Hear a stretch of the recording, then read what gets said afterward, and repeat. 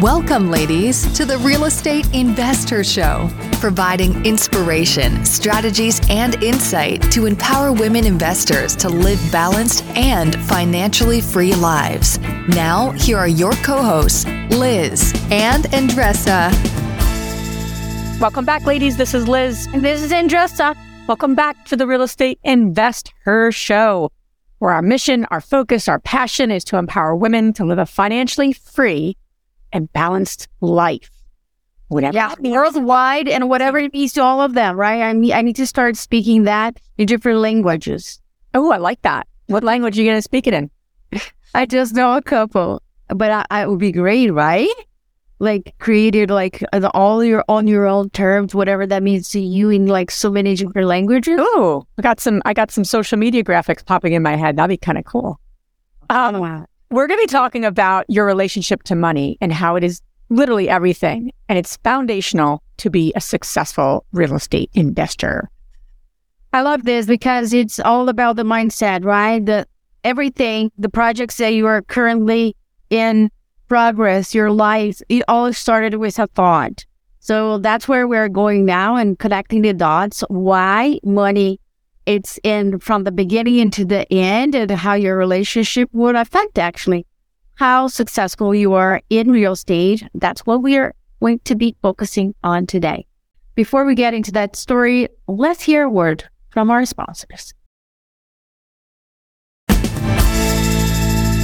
Andressa. So what I want to share are 3 key words. Okay. So we're going to keep, as we teach on our Minisodes and we teach in our community, in our Strive membership, we really are trying to chunk things down and simplify, not overwhelm, because everything we do, right? So I'm going to talk about your money blueprint.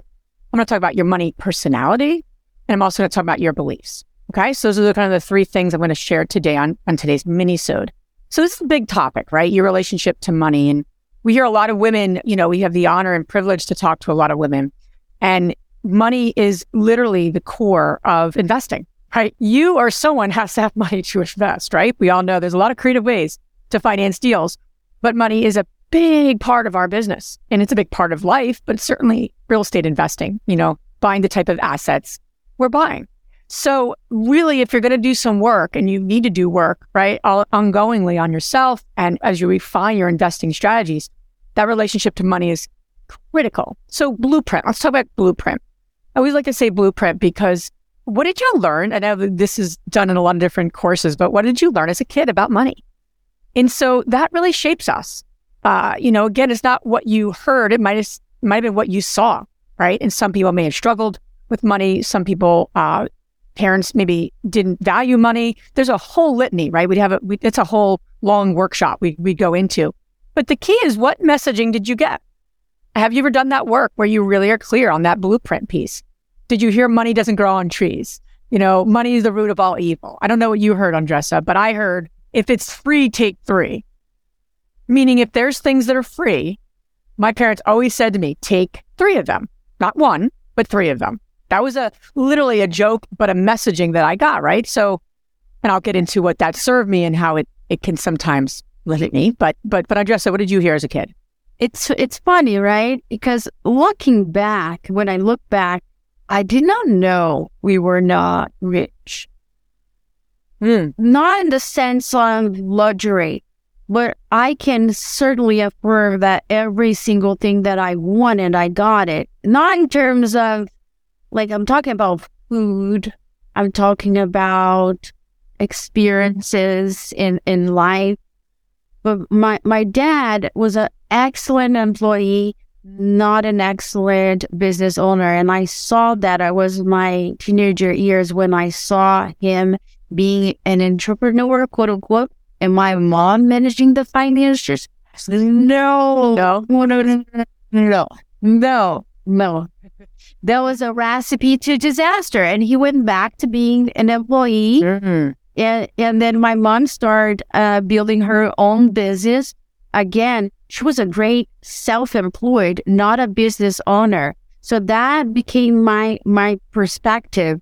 But in terms of money, we never had this like, oh, we really are struggling here, or experience fights among them between my dad and my mom.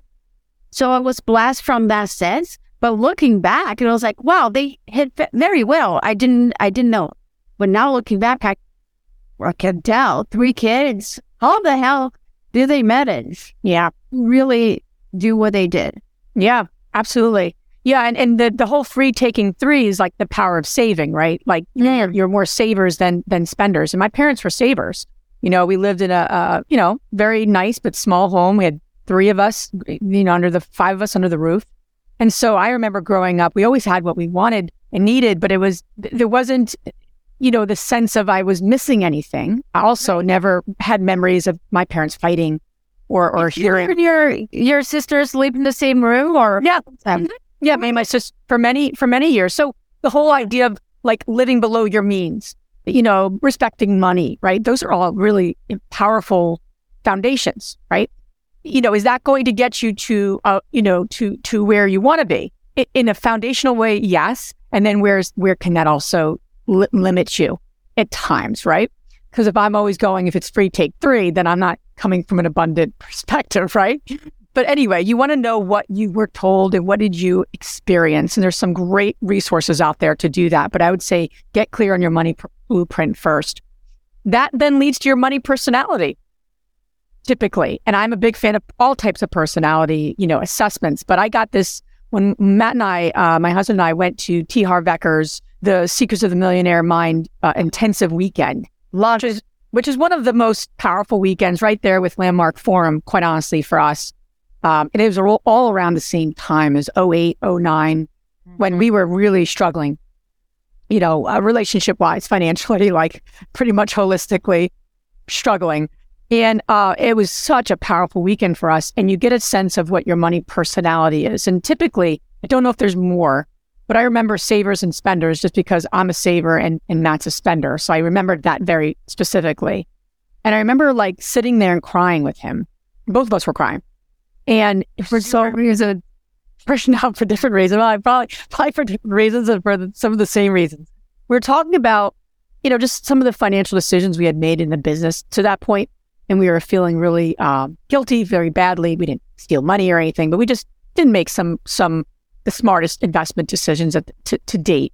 And we really came together and said, around the saving and the spending. And and it really was the powerful breakthrough is then what are your beliefs, which is the third point I want to make is what beliefs do you have about money? And at that point, I really valued and so appreciated my blueprint of saving and living below my means and taking one for the team and not paying myself. And God, as investors, right, we got to do that, at the beginning. And then as you start to do, you do a little better and you start to make more money here, or you start to do some, you start to really create that wealth and wealth building strategies, you keep acting that way. And that's where I really want to encourage you that your beliefs long-term will limit your growth, meaning that if I keep saying, right, living below my means, not that I don't want to ever live above my means. I'm not a big fan of that. I don't think that's smart. But, my husband and I got into the conversation is what do things cost versus the value they bring? And I had to really learn that. And you emphasize that. Cost versus value, meaning it costs me, right, $200 for my lawn to get cut, or $200 for the cleaners to come, or I just had someone put my desk together and paint for me, and that was $500, because he was here all day. Took him a while to put the desk together. Well, now you should have hired my guy. I know. Wow, I should have your guy. But again, then what you have now, I could do. I could have made that call a little differently, right? I said I should have paid him for the project. I had on just his head and voice in my head, pay for the project, not an hourly rate. Yes. But again, I was reminded of that this past weekend. However, I said, was that of value to me? Because then I went and wrote a book that Matt and I are writing together, Investing with Your Spouse, book about that. So was that of value to me to have that time so that something was happening? My point in saying this is knowing your blueprint, knowing your personality, and then lastly, learning about what beliefs are serving you and not serving you will really get you clear and more connected to your relationship to money. And for me, I love that I live below my means. I love that I'm a little bit of a saver. But there's points in my life that I have to say, let go of that. And what's the value in going away with my family and not worrying about, the cost? Again, not to put us in debt, because that's not smart, but where you have to spend to enjoy life, which my husband is amazing at because that's what he does. That's what he lives for. So that's what I got for this week. And I want to make a quick book recommendation. It's called Die with Zero. So it's very challenging in some perspectives, but in others, you got to think about, okay, what are the experiences that I can do it now? Let's say for my 70-year-old son, I can take him to a Disney cruise at 7, right? He's not going to want to do that at 14, right? So, and I don't know if a 10-year-old will want to do that. So my point is that window that I have to have that experience, it is not his entire life. It is not other things like climbing a mountain or ice skating or going fishing in Alaska, whatever that is. What is your window? So get that very clear. So then you're like investing your time and the value is there instead of looking at that as a cost. Thank you so much for listening. And if you have more questions about your money print or how you're dealing with money, like struggles and how can you change that, please comment on our Facebook group community. We are here to support you and guide you through it. Thanks so much for listening. Bye. If you enjoyed this podcast and want to receive updates on our next interviews, go to our website, therealestateinvestor.com. There, you can subscribe to our show, become part of our investor community, and get updates on upcoming episodes. If you like our show, please share with other women who would benefit. And don't forget to leave us a rating on iTunes. We'd really appreciate it. And as always, we encourage you to take one action as a result of today's show and put it into motion so you can live both a financially free and balanced life. Thanks for spending time with us. Ciao.